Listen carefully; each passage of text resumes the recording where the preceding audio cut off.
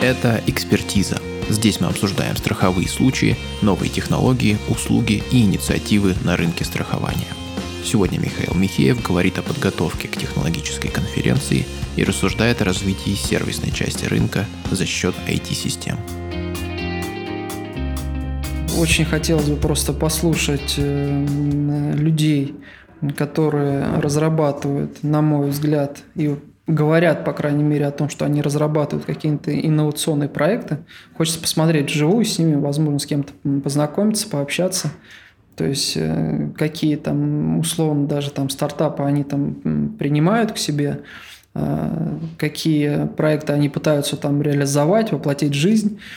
То есть чего им не хватает, да, то есть над чем они, то есть хотят поработать в дальнейшем, да, на перспективе, потому что вот то, что я там наблюдаю уже давно, да, там за конкурирующим рынком именно со стороны не страховых компаний, а скорее со стороны людей, которые занимаются реальными продажами полисов, да, выступая как некая объективная, наверное, оценивающая составляющая, что важно не просто дать тариф, важно дать качественную сделку на выходе. То есть, если все мелочи в один, условно, комок такой объединить, то есть, чтобы весь этот, условно, комок был достаточно сбалансированным, правильным и комфортным для клиента.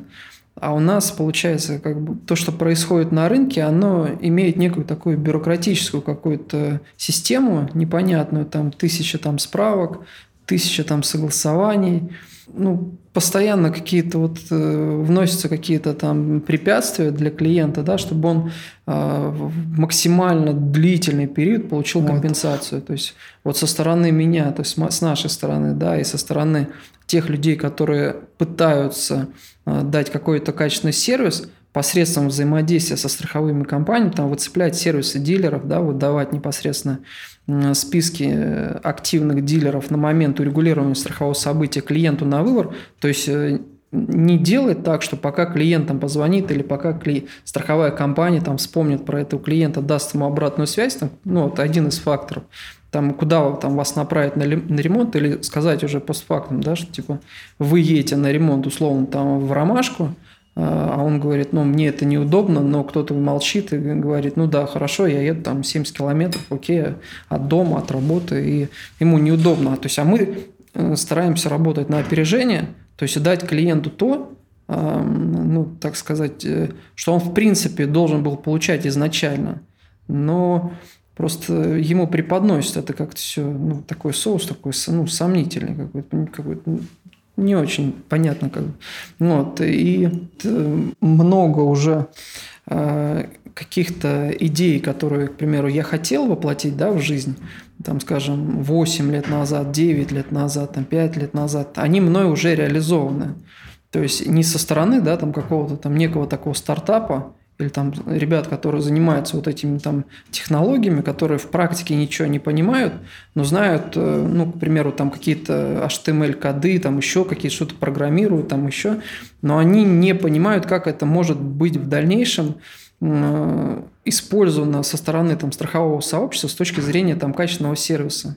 То есть в силу того, что я все-таки это делал, то есть изначально, и я понимаю все там условно там дырки, которые нужно там не то, что там залатать, а все это создавалось с нуля, чтобы не допускать дальнейших каких-то ошибок. То есть мне очень интересно посмотреть на некие такие технологические аспекты, по крайней мере, как люди будут об этих аспектах говорить сейчас.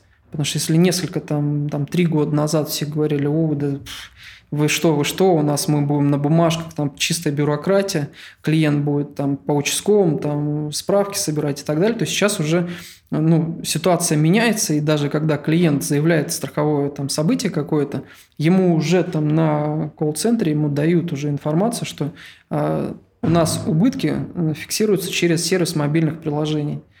То есть мы по телефону там не принимаем. Хотите либо в офис ехать, да, по старинке, если у вас время есть, понедельник по пятницу, либо через сервис мобильных приложений.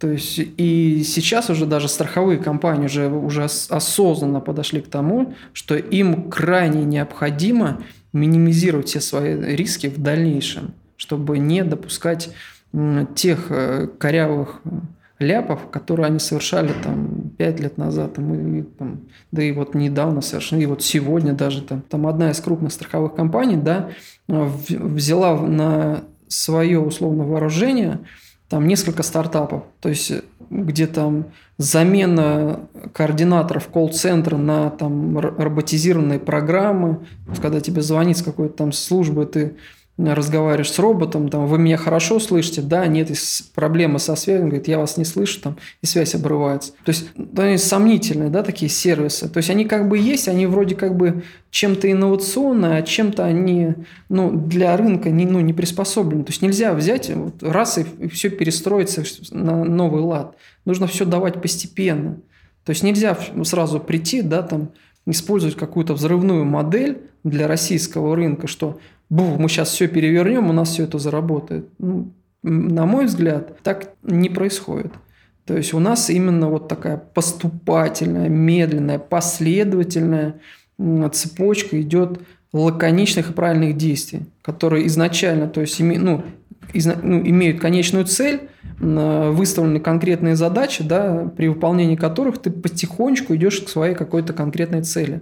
То есть, а не так, что у тебя есть там конкретная какая-то эфемерная цель, там, завоевать там 1 миллион автолюбителей по московскому региону за там 5 лет, вбухать в это какое-то фантастическое состояние, и ничего на деле так не произойдет. Это какая-то фантастика прям какая-то. Вот. Кто-то пишет, что это так сработает. Если быть реалистом, то так не сработает. Нужно не просто там какую-то технологию использовать, а нужно ее опробировать, посмотреть, насколько клиент к ней готов, то есть и давать последовательность. Год за годом, да, там, месяц за месяцем, день за днем. То есть какие-то новые там сервисы и условно прощупать клиента, то есть нравится ему это или не нравится. Раньше повально, да, то есть клиенты оплачивали там договора страхования, подавляющее большинство людей, как и там на кассах супермаркетов, да, наличными денежными средствами. Сейчас приходишь, там все с телефоном, пум-пум-пум-пум-пум. Удобно, экономит время, экономит, безусловно. Предприниматель продает больше, зарабатывает больше, да, теряет процент за счет там эквайринга, условно, там совершения каких-то банковских операций, транзакций и так далее, но у него сокращается время на обслуживание клиентов, к нему приходит еще больше клиентов, которые довольны там, условно, там, его там, ритейлом, еще чем-то довольны, и он получает взамен, то есть и он отдает, то есть какую-то там условно комиссию там, за счет вот этих банковских там операций. Но на выходе, то есть его бизнес начинает расти. И когда клиент, то есть один сказал, да, там есть у вас услуга там эквайринга, там интернет-эквайринга, есть там проверка документов онлайн, да, чтобы не каждый день, да, смотреть. То есть вот мы запустили, да, опробировали, посмотрели, как оно все будет происходить. Клиент говорит, слушайте, вообще обалденно. То есть проверка онлайн очень удобно, подтверждение онлайн. То есть связь с клиентом у нас полностью онлайн происходит. То есть мы стараемся минимизировать вот эти входящие звонки, прямые диалоги. То есть живое общение на стадии именно такой фронт работы. То есть мы его исключаем. То есть мы делаем это автоматизированно. Более такой механизм используем, скорее отключаем какие-то дополнительные лишние мысли сюда в этот процесс не лезут. Мы знаем, как сделать, как бы клиент должен получить результат, он получает результат, он доволен, это все происходит моментально. То есть, а что за этим процессом скрывается, клиент, он не должен интересоваться, он не должен думать, вышел ли Иванов сегодня на работу или не вышел. Он, то есть, дал импульс, то есть, реакция должна последовать незамедлительно. То есть, вот это круто. Завтра посмотрим, что они там расскажут. Может, что-нибудь новое на вооружение возьмем себе. На этом все. Дополнительное чтение по теме выпуска в заметках и на сайте страхового эксперта Insurance Team.